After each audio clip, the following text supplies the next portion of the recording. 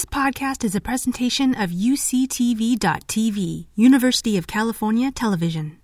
Like what you learn? Help others discover UCTV podcasts by leaving a comment or rating in your podcast app. Introducing our Shriver Award. So each year, it is our tradition to recognize a change maker in developmental disabilities with the Shriver Award. The award was named for Eunice Kennedy Shriver, who was a pioneer in the worldwide struggle for rights and acceptance for people with intellectual disabilities. She was the one who founded Special Olympics. In the late 1950s and 1960s, Eunice Shriver saw little justice in the way that people with intellectual disabilities were treated. She saw them excluded in institutions, and yet she knew that they had many talents and gifts to offer. This year's recipient of the Shriver Award and lecture goes to Judy Mark on behalf of Disability Voices United. Judy's contributions to the field are both broad and deep. She is a professor in the UCLA Disability Studies program. At UCLA, she teaches courses, and she ran an autism media lab, which produced 7 short documentaries on the inclusion of people with non-speaking autism. If you haven't seen these documentaries, you really should. She's founder and president of the Disability Voices United organization. The Disability Voices United organization is a statewide organization directed by and for people with disabilities and their families. It advocates for choice and control, equity and accountability, and meaningful outcomes. Judy Mark was instrumental in the passage of the law establishing the self-determination program, and more recently, California Assembly Bill 1663, the probate conservatorship reform and supported decision-making law. Disability Voices United runs yearly self-determination conferences and has been a key champion in shepherding the implementation of the program. Disability Voices United runs the self-determination program connect meetings that help regional center clients, their families, and service providers move that program forward. And if that weren't enough, Disability Voices United runs Communication Access Connect, which teaches about communication and augmentative and alternative communication barriers and solutions. Disability Voices United created and led the Emerging Leaders program, which develops self-advocates to take on leadership positions, and we know we need more of that. Judy Mark is a champion of immigrant and refugee rights and ensures that all meetings have simultaneous translation so that our Spanish, Korean, and ASL-speaking communities have the same access to information as English-speaking ones do. She helps hold our systems accountable for eradicating racial and ethnic disparities in diagnoses, services, and education in disability communities of color. She works on issues of police violence, voting rights, and holding public agencies accountable. Judy Mark walks the walk. She's a true champion for people with disabilities and their families to live the lives that they choose. She's leading us to take the next steps in disability justice. It's with great pleasure and appreciation that I present the Shriver Award to Judy Mark on behalf of the conference. Please welcome Judy Mark to present the Shriver Lecture. Thank you so much. I really appreciate that, Clarissa, Dr. Kripke, John. It's such an honor for Disability Voices United to receive the Shriver Award, especially from UCSF, who has done so much cutting-edge work in the field of healthcare for people with disabilities. We deeply appreciate this award and look forward to working with you on many issues in the coming year. And after that generous introduction, I'd like to give you a little bit more background on DVU and on our work. First, a little bit about me. I lead and how I came to lead a disability rights organization. I was drafted into the disability community, which is why I am so grateful to all of you who have chosen this field. And for over 40 years, I have worked for nonprofits and for every progressive cause that you could imagine. Every issue that I worked on was controversial. And I specialized in developing the advocacy messaging to move the public and policymakers toward our goals. Then I had my son. Hold on, I will get you a picture of my son. There you go. Joshua, who was diagnosed with autism at the age of 3. He was followed closely by our daughter, Emma. And after failing at that whole work-family balance thing, I decided to focus on my kids and volunteer to advocate for better policies for people with disabilities. I thought, finally, I am working on an issue that everyone can agree on. There's nothing controversial about supporting people with autism and other disabilities. Well, boy, was I wrong. I wasn't wrong about the bipartisan support, and I didn't need to craft special messages to help the public understand why they should care about people with disabilities. No, it wasn't the messages, it was actually the messengers. What I found, and sadly still do most of the time, is that who gets listened to and who has the power are the people paid to be in the developmental disabilities field, the service providers, the regional center staff, and other professionals, and not the people with disabilities and their families who are most impacted. So began my journey that started with trying to get a law passed to give my son more control over his services, to now building a disability rights and justice movement in California. So let's look back a decade. In 2013, a group of self-advocates with developmental disabilities and their families pushed for a bill in California to take a small, very successful pilot project on self-determination and expand it statewide. Self-determination begins with person-centered planning. The person then agrees on a budget with the regional center to purchase services to meet their goals. It's basically about freedom and living a life like people without disabilities. We learned a great deal in the process of passing this law. First, everyone in the system underestimated us. How could these little people with no connections pass such a transformational bill? Second, many legislators thought that the system was monolithic, and we all agreed with each other.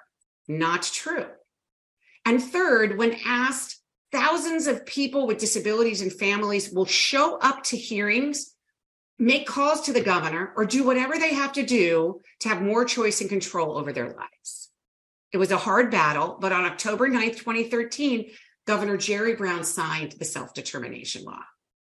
The self-determination program has been a game changer for thousands of people with developmental disabilities in California. It puts people in charge of their own lives, sometimes for the first time.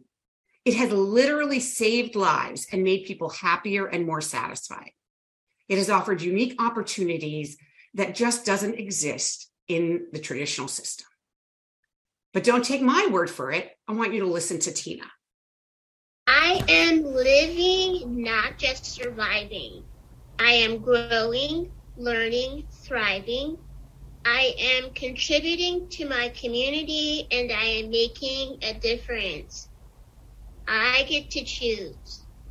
If I want to be a volunteer, I can do it. If I want to go to church, I can choose which church, and I can do it. I can do anything I want to. I just need help.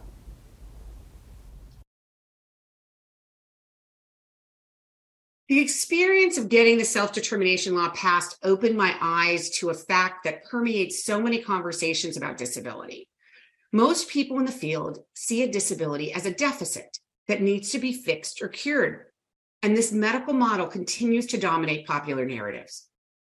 Disabled people's needs, wants, desires are decided by experts, such as doctors, teachers, and therapists. Goals are written for them that sound like math equations. Joshua will greet his peers appropriately 80% of the time out of 10 opportunities within 5 days when provided a verbal prompt. And then someone sits there and observes Joshua every day and takes data. That is an actual goal for my son's IEP from 15 years ago. It was about saying words and not actually having relationships. And now at age 26, Joshua still does not greet everyone he sees, but he has a bunch of friends and a good life, and that requires no prompting. Boxes are built around people with disabilities by those who may mean well, but who operate based off this deficit-based medical model. Disabled people aren't supposed to have big dreams, so they are asked about the small things, like their favorite foods and TV shows. They are very rarely asked about their dream jobs, the lives they'd like to build, or if they'd like to have a relationship. People with disabilities are often treated either as an infant or an inspiration. They are called buddy and kiddo well into adulthood, or lauded for their accomplishments of overcoming their disabilities.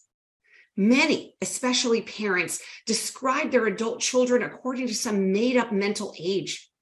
I so often hear parents say something like, "My 28-year-old child is more like a 4-year-old."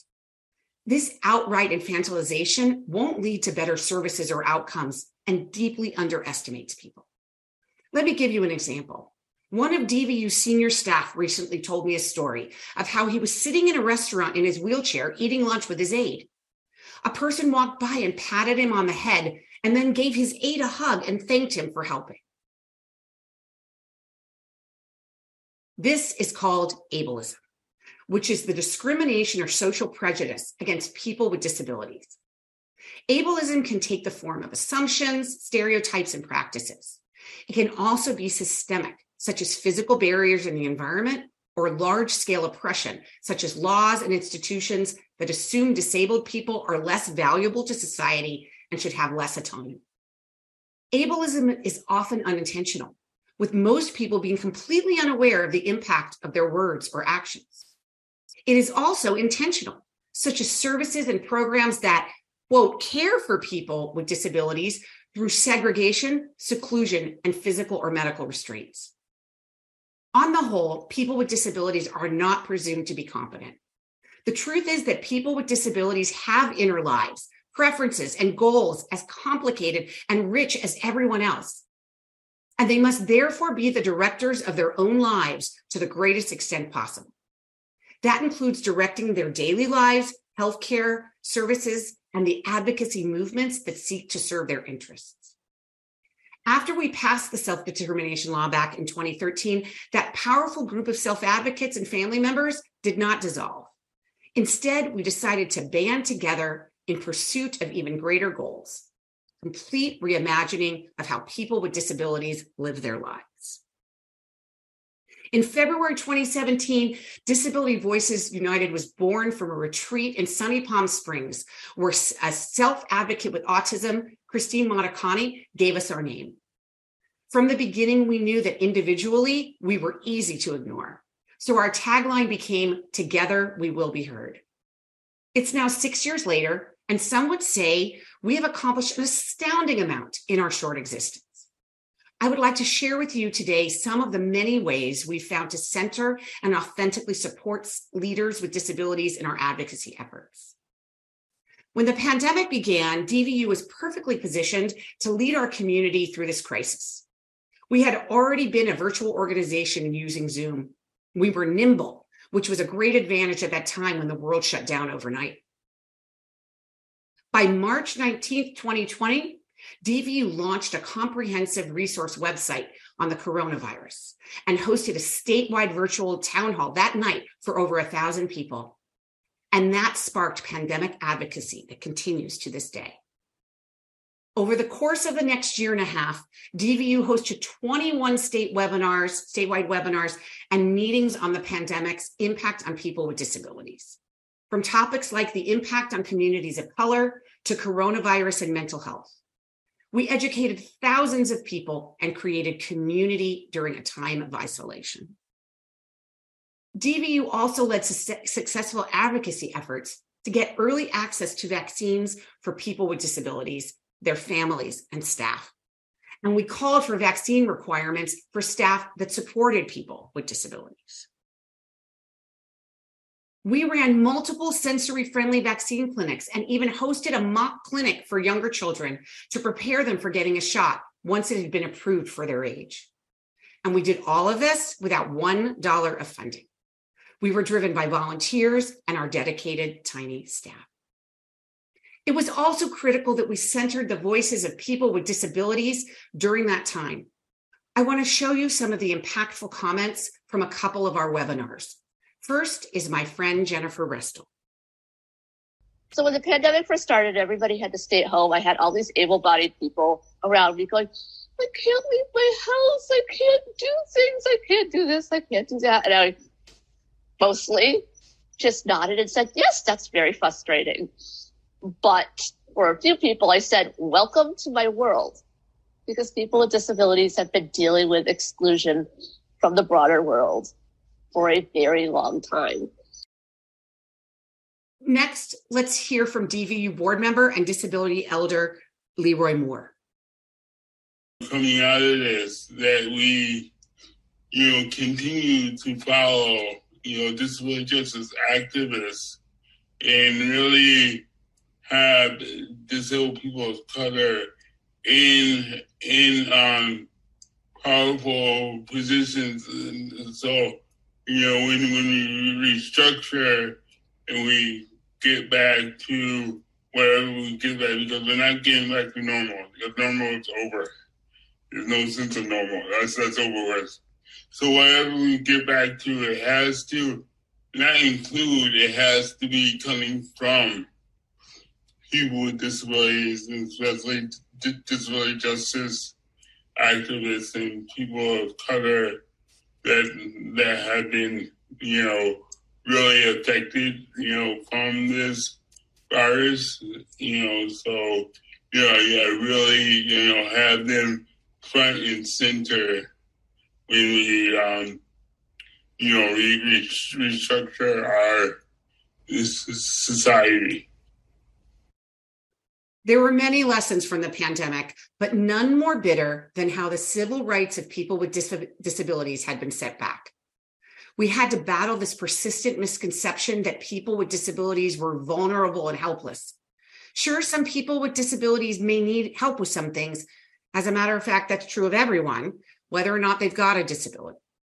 But while non-disabled people are considered smart to ask for help on making important decisions, disabled people are told that they lack capacity. This often leads to them entering a problematic legal process called conservatorship. Conservatorships give the courts the right to make virtually every decision for a person with a disability. This usually permanent process strips people with disabilities of their civil liberties and autonomy. Conservatorships present the contradiction of taking away someone's rights in order to protect them.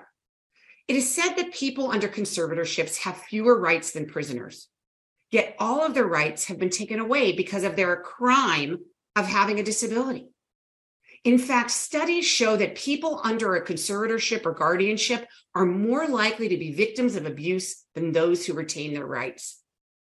Half of all people under conservatorships have a conservator who is a total stranger, half, and who were paid to be in this role. How is this protection? Dr. Nora Baladarian, the nation's expert on abuse of people with developmental disabilities, says that the best way to prevent abuse is to teach a person self-advocacy and self-determination, not to take away their agency. Conservatorships promote the stigma of disability. When a parent goes to a doctor's appointment with their adult child and proudly announces that they are the conservator, healthcare professionals are more likely to speak only to the parent and feel excused from any need to explain things or seek permission from the person. They certainly think it is much easier to deal only with the conservator and not have to explain complicated medical issues in plain language. And it actually doesn't make sense to remove a person's right to make basic choices, like whether to have blood taken, whom to spend time with, or where to live. If you need to get better at a skill, don't take away the opportunity to practice that skill. You give people the accommodations and support they need to practice. Luckily, self-advocates and activists long before us have already done the difficult work of identifying a framework that provides just such an opportunity to people with disabilities who need some help making choices. It's called supported decision-making, or SDM, in which people with disabilities choose trusted supporters to help them think about, understand, and communicate decisions in specific areas of their lives. If you have ever asked a friend to help you decode what your car mechanic is saying, congratulations, you use supported decision-making. Supported decision-making can be either formal or informal. In healthcare, we hear concerns from doctors and nurses who must assess whether a person has the capacity to consent to a surgery or procedure. But capacity should be assessed with the support in place and with an explanation provided simply to the person. And in times of urgency, there can always be substitute decision-making through powers of attorney. But that does not take away a person's rights and give it to a court. The reality is that people with disabilities needed something to point to in law that acknowledged their wish to get support in making choices without their rights being taken away. Some agencies, healthcare providers, and financial institutions needed to see it in black and white. We also kept hearing stories of people with disabilities trapped in conservatorships who desperately wanted to get out. Probably the most famous example was pop singer Britney Spears, who was caught in a 13-year conservatorship despite having millions of dollars and millions of fans. Conservatorships were being overused, even though the law says they are supposed to be a last resort. Last year, DVU saw an opportunity to seize on the intense media attention surrounding Britney Spears' release from her abusive conservatorship to push for significant reform to the probate conservatorship system. Working closely with the organizers of the Free Britney movement, along with a range of disability and civil rights organizations, we co-sponsored Assembly Bill 1663, authored by our champion, Assemblymember Brian Mainshine. As we embarked on this effort, again, we were underestimated. Our opponents didn't take the Free Britney movement leaders seriously. Big mistake. They are incredibly smart and remain DVU allies to this day. The courts, lawyers, and judges thought they had all the power. Wrong again. And no one predicted the influence of an excellent multi-part TV news investigation produced by Andy Judson, whom you heard from earlier today. Once more, we succeeded, and on September 30th, 2022, Governor Gavin Newsom signed our bill into law. AB 1663 puts supported decision-making into California state law for the first time. Courts are now required to consider alternatives like supported decision-making before establishing a conservatorship. And it is now easier to exit a conservatorship. In the next year, $3 million in grants will be distributed to organizations around the state, including in healthcare, to provide trainings on supported decision-making. This law's impact is quite extensive, and I encourage you to find out more by going to our website at supportwithoutcourts.org. As with our self-determination law, we learned many lessons in the process of getting this bill passed. First, we saw that we couldn't do this alone, so DVU built and nurtured a broad coalition. Second, we set our goals high, but were willing to compromise. And finally, we learned that we would only succeed if we put the voices of the people most impacted, those with disabilities, at the center of the debate. That lesson is something we've always known.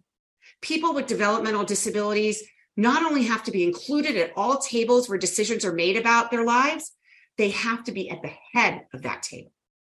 And luckily, it turns out that people with disabilities make pretty darn good natural advocates for themselves and for our community. They just need to be given the resources and support to do so. What we really need is to change the narrative around the leadership of disabled people.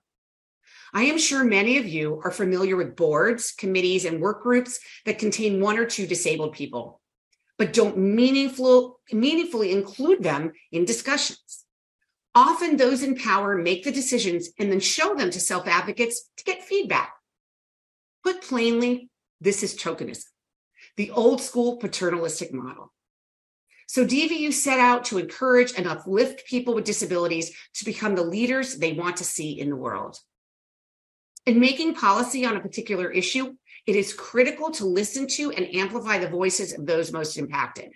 When we're talking about ableism, systemic inequity, and the need for self-determination, that most impacted group are not the service providers, regional centers, doctors, or therapists. They are the people with disabilities themselves, and secondarily, their families. The problem is our system is upside down. The ones with the power are the people paid to be in our system. And those people have the money to create trade associations, hire lobbyists, and get access to government officials. The problem is that people with disabilities and their families are systematically kept from meaningful positions of power. And we are not given the tools we need to be effective advocates.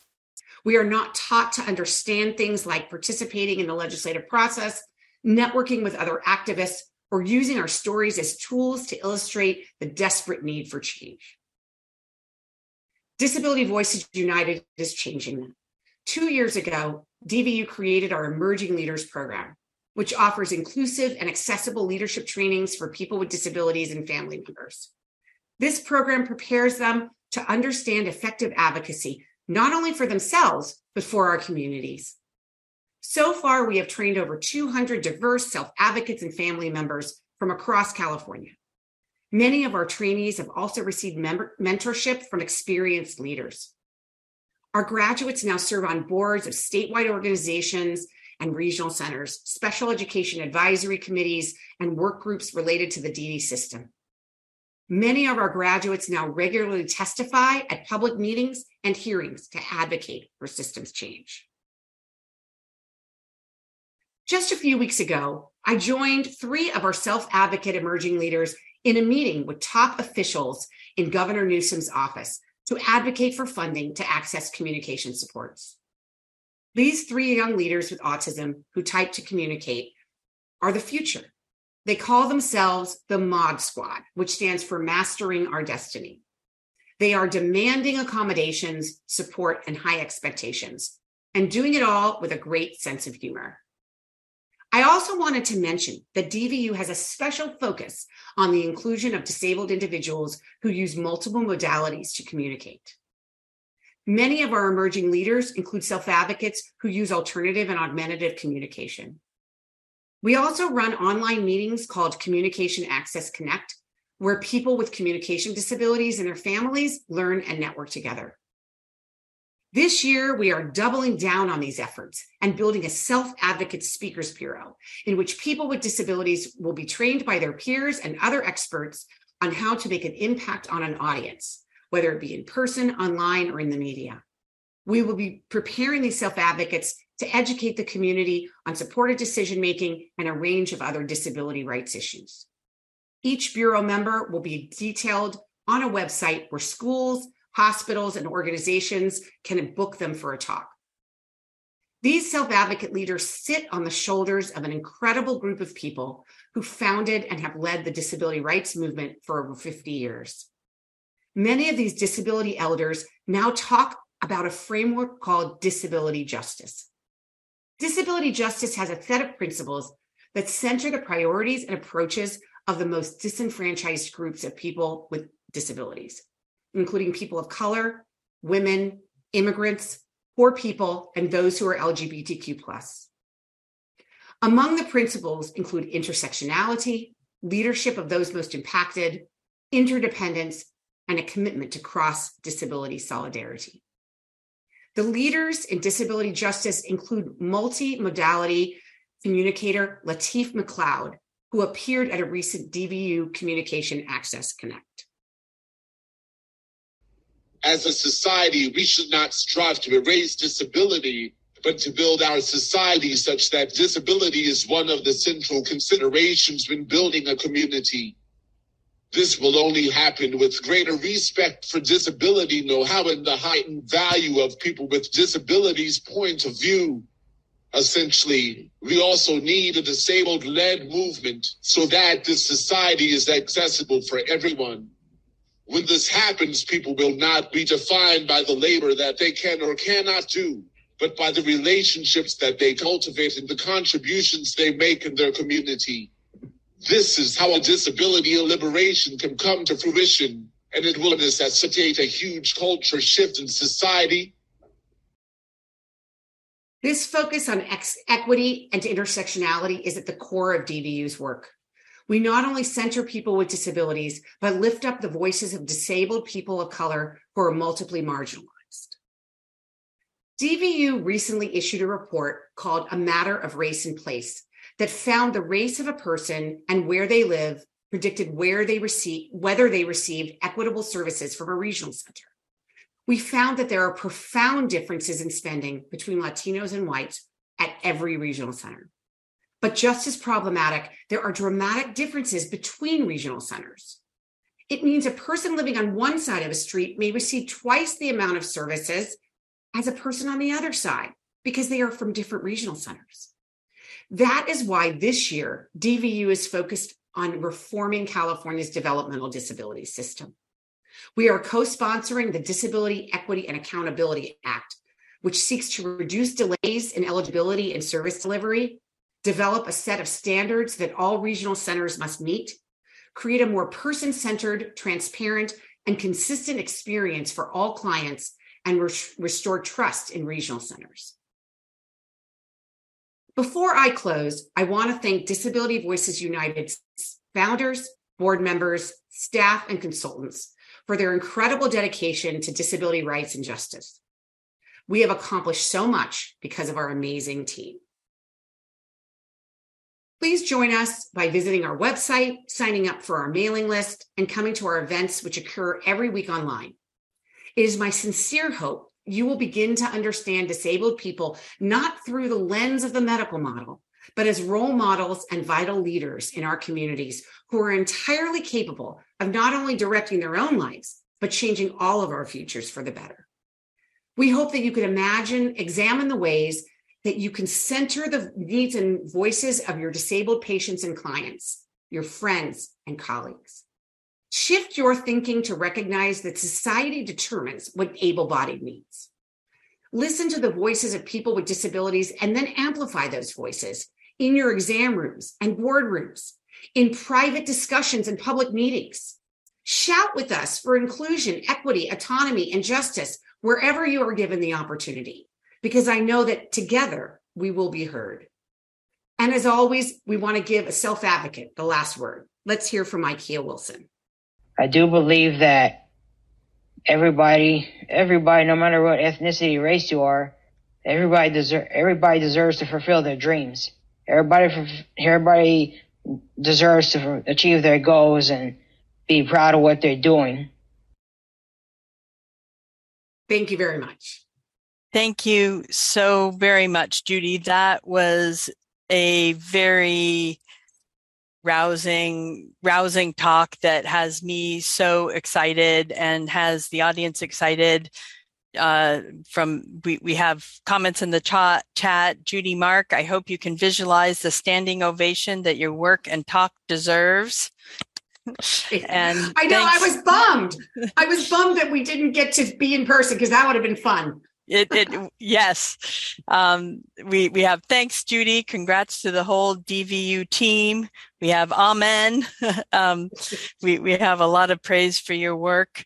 And I just want to offer a very personal appreciation to you, my own daughter, who is non-speaking and needs support for all of her activities of daily living and needs support to communicate, took your Emerging Leaders course, was hooked up with a mentor, and is now the leader of a very successful self-advocacy organization called The Other Option that has 20 non-speaking autistic people in it who all use AAC.